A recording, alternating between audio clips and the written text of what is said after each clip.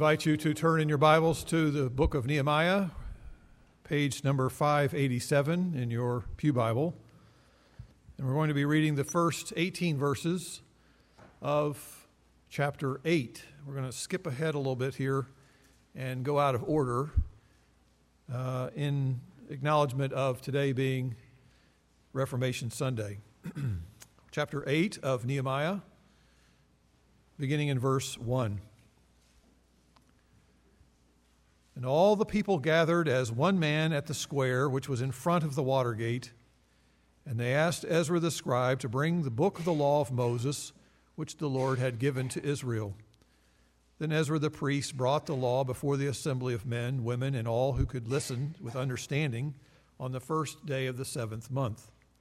And when he read from it before the square which was in front of the water gate from early morning until midday, in the presence of men and women, those who could understand, and all the people were attentive to the book of the law. And Ezra the scribe stood at the wooden podium which they had made for that purpose, and beside him stood Matthiah, Shema, Ananiah, Uriah, Hilkiah, and Messiah on his right hand, and Pedaiah, Mishael, Malchijah, and Heshem. These names are challenging. Badonah, Zechariah, Meshullam on his left hand. And Ezra opened the book in the sight of all the people, for he was standing above all the people, and when he opened it, all the people stood up. And Ezra blessed the Lord, the great God, and all the people answered, Amen, Amen, while lifting up their hands. And then they bowed low and worshiped the Lord with their faces to the ground.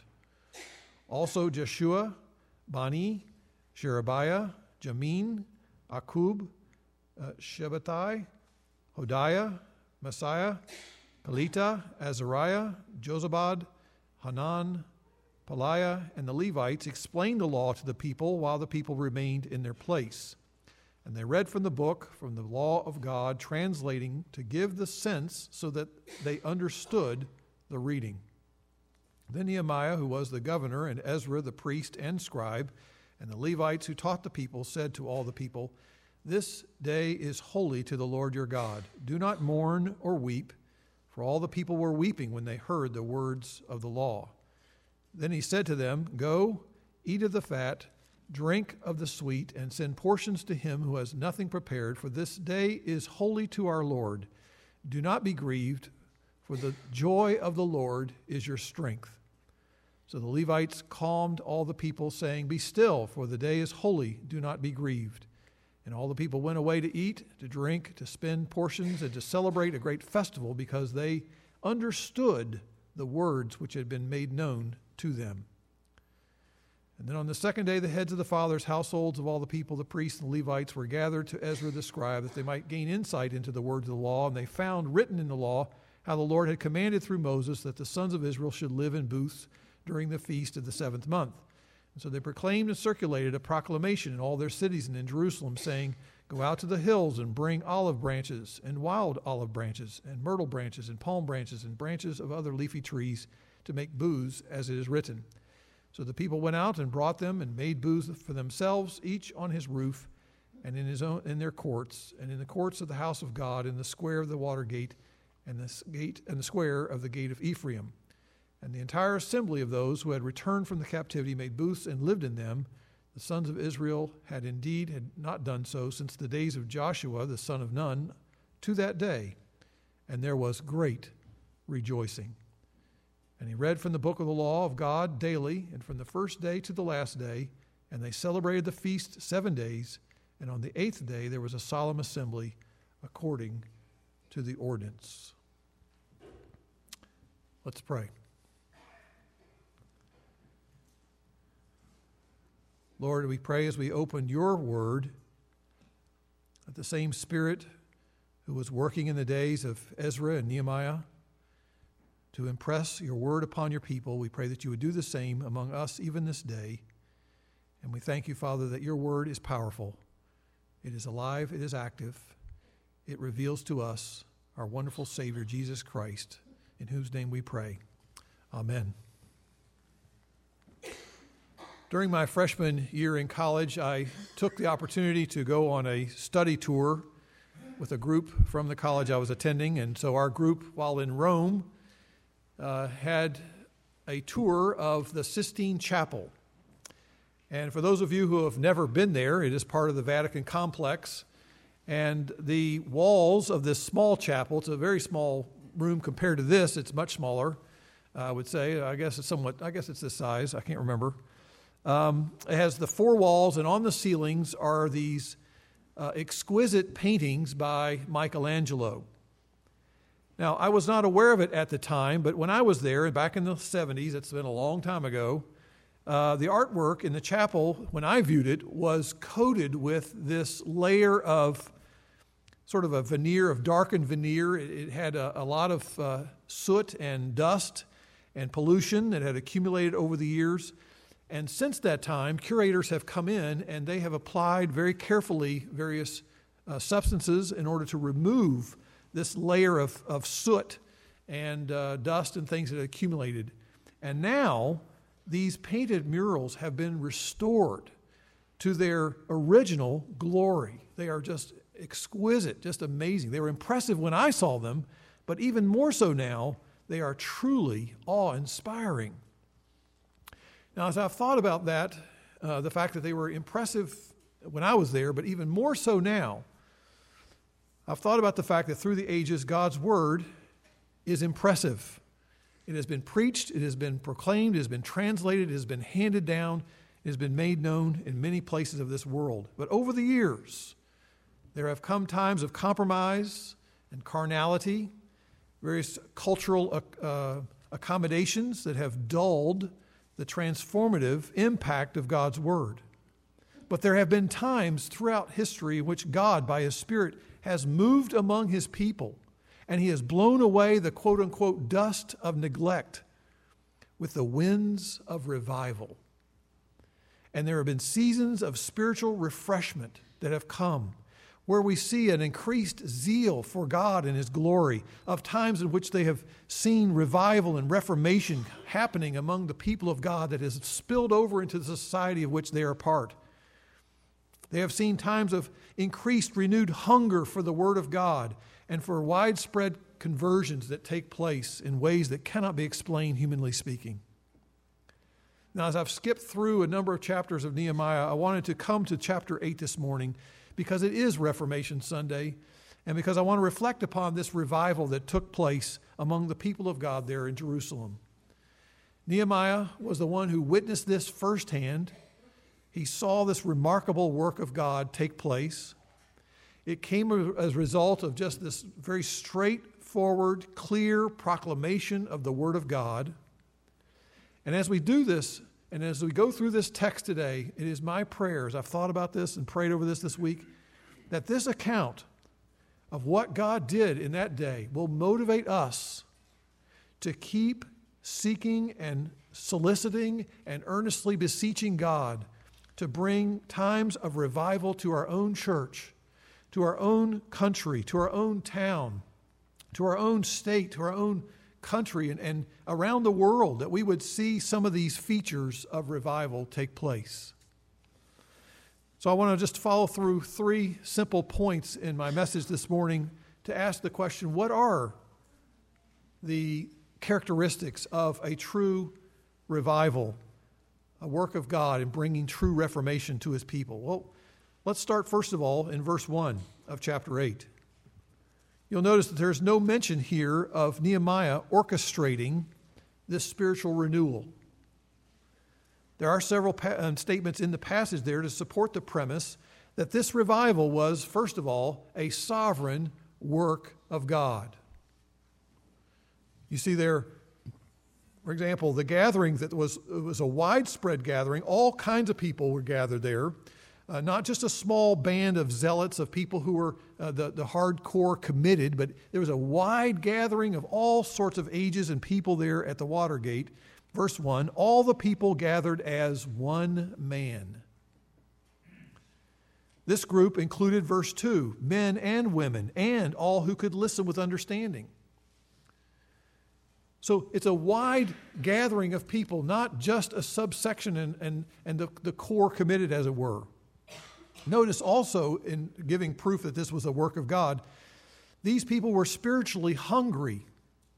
Look at verse 1. They asked Ezra the scribe to bring the book of the law of Moses, which the Lord had given to Israel. There's a sense in which this group of people had a keen spiritual hunger. They were desiring to have their interest in the things of God was so obvious because notice that they were willing to stand, not sit, but they were going to stand for at least, I would estimate, 4 to 6 hours. From early morning, verse 3, to midday. And during that time, verse 3, all the people were attentive to the book of the law. It's clear that God had put this hunger in their souls for more than just peace, more than just prosperity, more than just security of having walls built around them that would therefore protect them from various forces who might attack them. This was clearly God stirring up in his people, and this was a sovereign work of God at that particular time in history. Down through the years, we know that these kinds of events have taken place that could not be explained by anything that had been schemed or planned by other people. In 1735, Jonathan Edwards pastored a church in Northampton, Massachusetts. And he, during the time of his pastorate there, began to preach on the seriousness of sin as an affront to the sovereign majesty of God, and then the need that we all have, and of the people of his church, for divine grace that we receive through Jesus Christ. And his church and other churches in New England were visited with a powerful revival. And when Jonathan Edwards wrote an account of this movement of God, he published it and with the following title, and I've abbreviated the title. The title goes on, but here's the title in a summarized way. He says, "A faithful narrative of the surprising work of God in the conversion of many hundreds of souls." A surprising work of God. He was not expecting exactly what happened to happen. It happened because God brought it about. Edwards and his fellow pastors knew that they had witnessed clearly God's work of intervention. And there was no other explanation for the earnestness and the spiritual hunger of the various members of these different churches. Now, since that time, a number of well-intentioned evangelists, a number of other folks who have similarly have strong desires to see the same thing repeated, they've tried to orchestrate similar movements of revival. But a true revival is not orchestrated by human planning and human strategy. Only God can create spiritual thirst for the proclaimed Word of God. Only the Holy Spirit can stir up the human heart to desire the things of God. And only God can draw the affections of His people into the pleasantness of communing with Him and understanding the joys and the glories of the gospel and of having a relationship with Jesus Christ. It's not something that can be mass marketed. It's not something that can be packaged and then say, you just go ahead and do steps 1 to 10, and this will take place in your church, in your society, in your neighborhood. I'm told years ago that the Welsh revival that took place in 1904, I'll talk about that in a moment, that there were the beginnings of a movement of God within that part of the world when Evan Roberts began by just praying to God, Lord, bend me. Lord, bend me. By that he was saying, Lord, you work in my life. Change me and make me into the person you want me to be. Make me indeed sensitive to your word. As your word speaks, may I bend and conform to it, and therefore humble himself before him. He began to pray.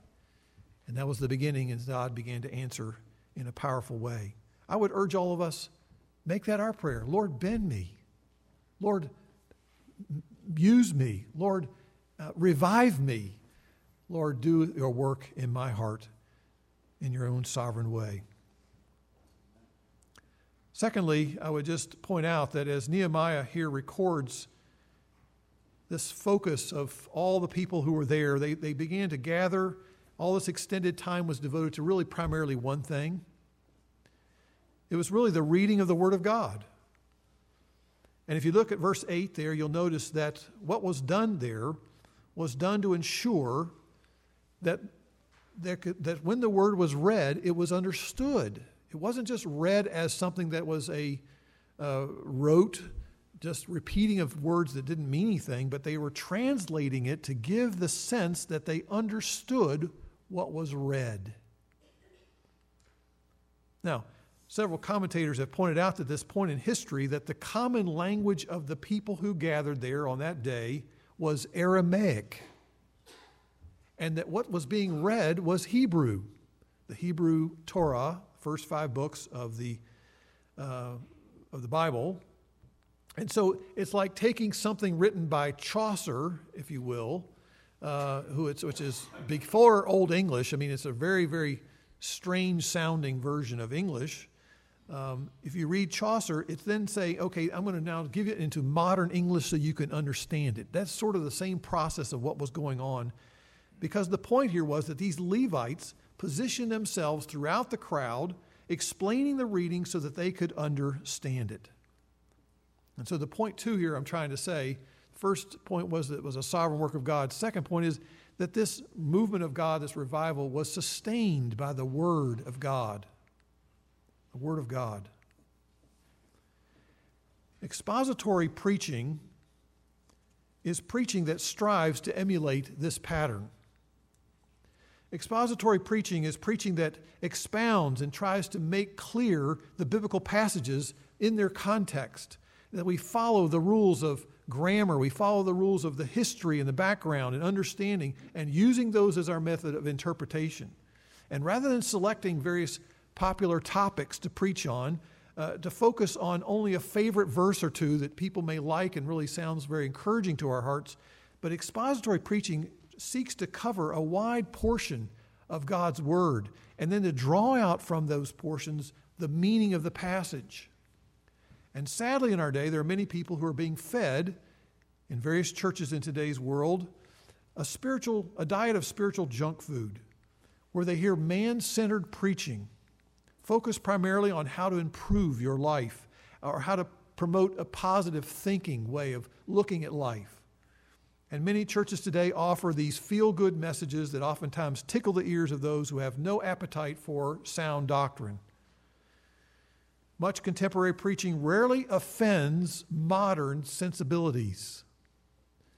Modern-day preaching rarely, if ever, addresses unpopular topics like the depravity of man, or the wrath of God, or the sovereignty of God. But expository preaching makes its way through all sorts of extended passages, entire books of the Bible. That's what I've tried to do here for years, is to make our way through books of the Bible and not just pick favorite verses that seem to make people feel good. Now, this kind of preaching avoids the dangers that oftentimes can come if we just preach on what we like to preach on, and that is where you have theological hobby horses. You pick a topic that is that person thinks is quite interesting and overemphasizes it perhaps. Or you can lead to some sort of subjective sentimentalism. You just sort of preach on things that make us feel good and appeal to our emotions. But notice that the text in expository preaching is proclaimed and explained in such a way that it's understood. It makes sense in light of its background, in light of the person who's speaking it, in light of the actual words that are used there. And God's Word is held up. God's Word is proclaimed as the authoritative revelation of God. It is expository preaching that must be proclaimed with power. It's not enough just to have a clear understanding of the text, but we need the Holy Spirit to be a part of this process.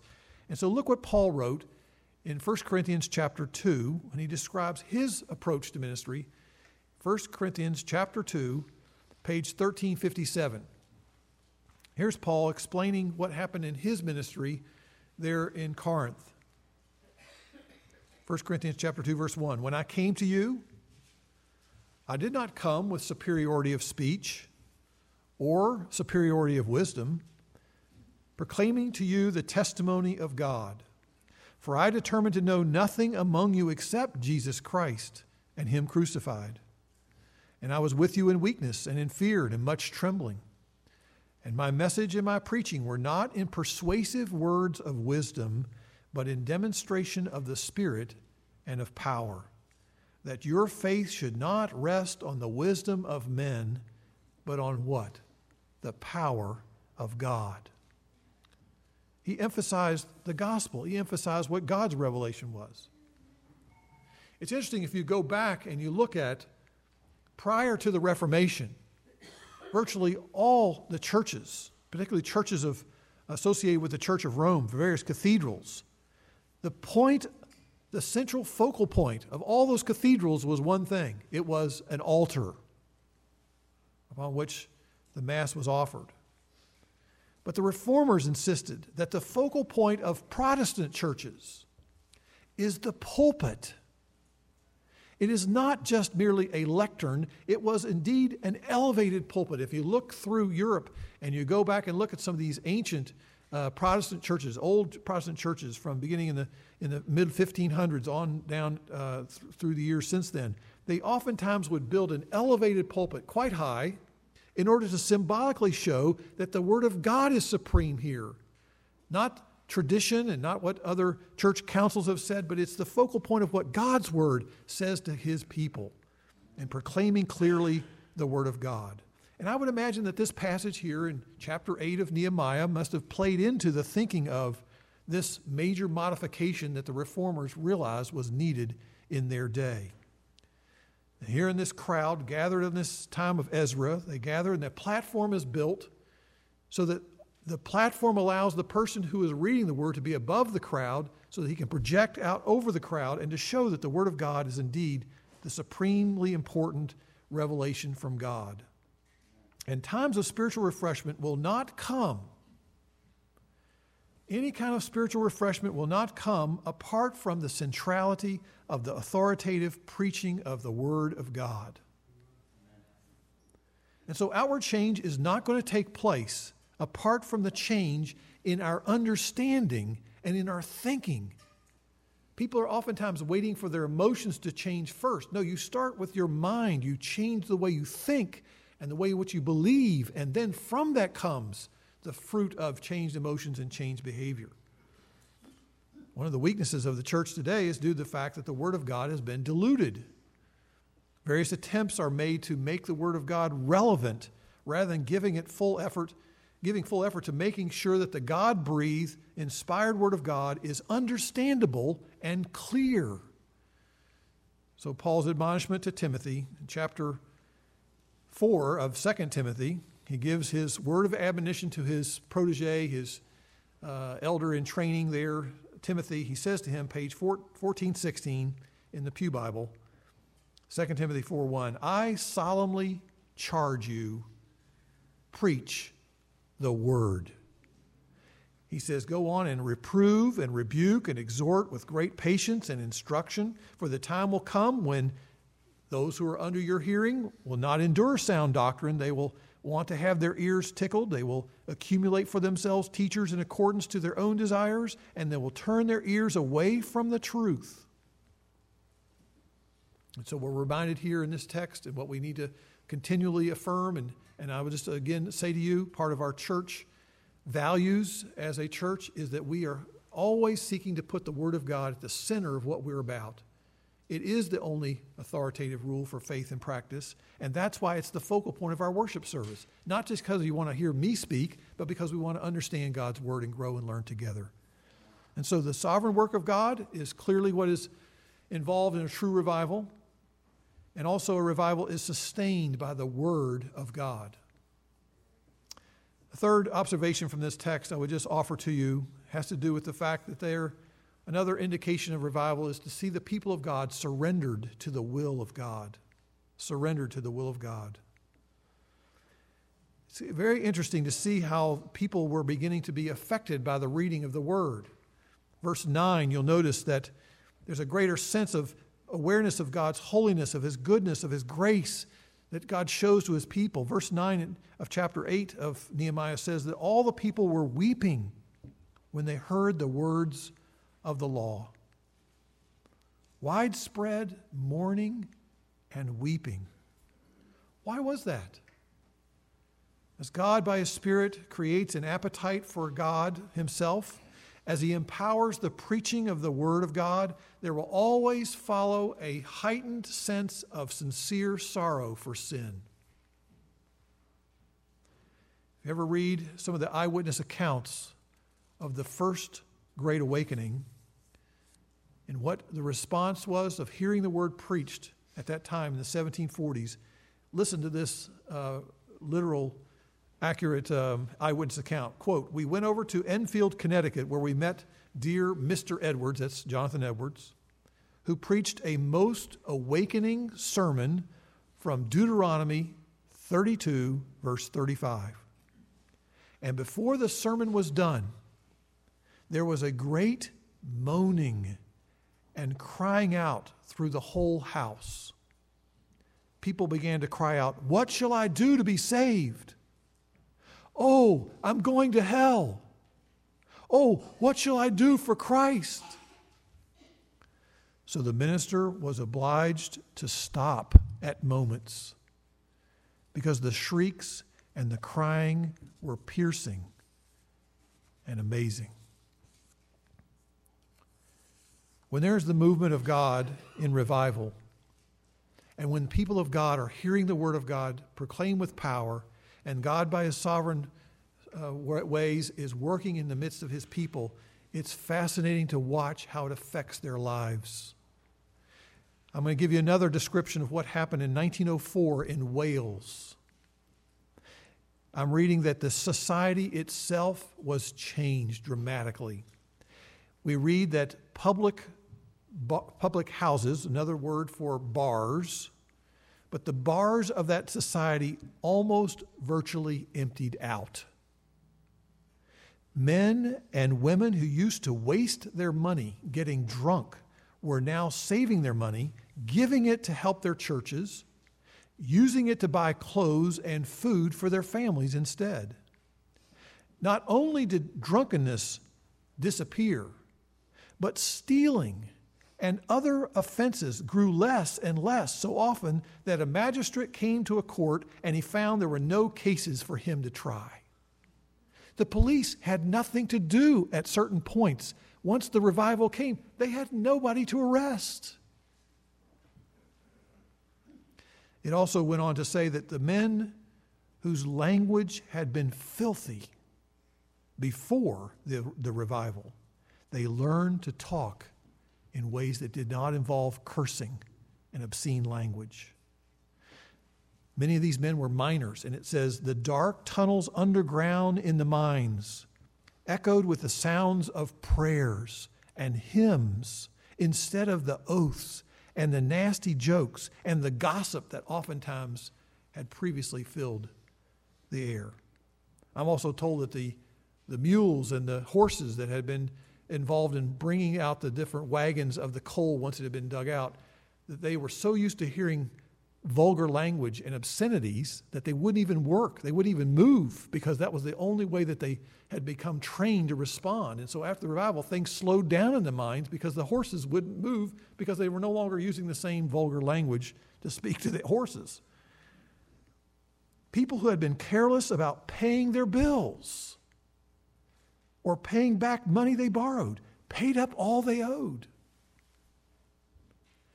People began to confess and repent of their sins. It began to change what was going on in the society. I don't know about you, but I long for that. We're not talking about emotionalism here. Notice the leaders of the crowd, how they responded to this. Look at verse 11. Nehemiah chapter 8, verse 11. Having noted the sincerity of the people who are hearing the word preached and proclaimed, sensing their repentant hearts, they urged the people then to celebrate the gospel promises of God.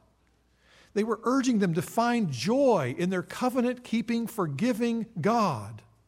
They were reminding them that there is joy in knowing this wonderful God, the God who empowers them.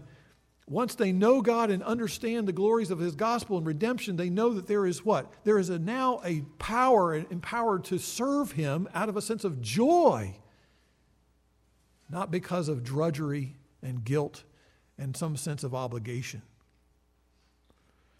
when we're convinced by the Word of God and the Spirit of God that we're truly remorseful, as evidenced by this true heartfelt repentance, we can find joy knowing that God deals with us in grace. That the gospel proclaims that we are people who are broken, who have our faults, we have our own ways in which we fall short of continually, but we have found grace in Jesus Christ. We have found that He has kept all the law on our behalf. So effective biblical preaching then aims toward the goal of providing its hearers with a fresh realization of God's love and God's grace and the hugely generous provisions we find in the gospel. As I've thought about this account of what God did in stirring up His people, I've thought back to I'm showing how old I am, back to the 70s, of Keith Green, who was a Christian singer and songwriter. And he wrote a song that really has some very profound words that I think I identify with oftentimes. Maybe you do too. He made this a prayer in one of his songs. My eyes, he says to the Lord, my eyes are dry. My faith is old. My heart is hard. My prayers are cold. And I know how I ought to be, alive to you, Lord, and dead to me. Oh, what can be done for an old heart like mine? Soften it up with oil and wine. The oil is you, your Spirit of love. Please wash me anew in the wine of your blood. I wonder if you can know of a time in your heart and recently where God has, by His Spirit, taken the gospel of grace and applied it to your heart, a heart that's been weighed down by your sin, a heart that has become, for whatever reason, discouraged, distraught, filled with guilt and shame. Let me call you today to come to the Lord's table, to remember your Savior's cleansing blood shed for you. Drink from the fountain of God's mercy. Apply the medicine of joy in Jesus to your own sin-sick soul. And may the God who convicts us of sin, as we read His Word, be the same God who then displays for us and shows us His mercy, a God who forgives, a God who cleanses by the shed blood of our Lord and Savior, Jesus Christ. As we repent of sin and trust in Christ for the forgiveness, we really are seeing the two sides of the same coin.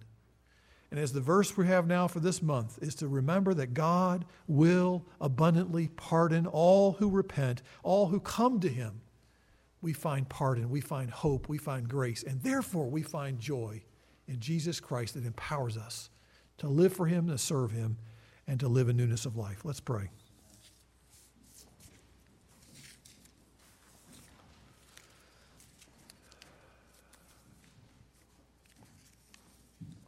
Lord, for some of us, our eyes are dry. It can be said of some of us, our faith also is old. Our heart at times may have become hard. And for many of us, Lord, our prayers are cold. We know a lot about what we ought to be, Lord, but we need help. And so we cry out to your Spirit. Take your word, Lord, apply it to our hearts. For some of us, that means you have to lead us toward repentance. There needs to be some mourning in our lives, Lord. We need to be grieving over perhaps areas of our lives where there's been tremendous compromise in many areas of worldliness. Father, we pray that you would do for us what we cannot do, and that is, Lord, give us hearts that are affected by the gospel in applying it to ourselves, Lord, to keep our eyes on Christ, to find in Him hope, find in Him forgiveness, find in Him grace and mercy, to find in Him cleansing from our past and healing for our future. Lord, by your Spirit, we pray that you would wash us anew in the wine of your blood. Fill us with joy as we come to your table this day. We pray in Christ's name. Amen.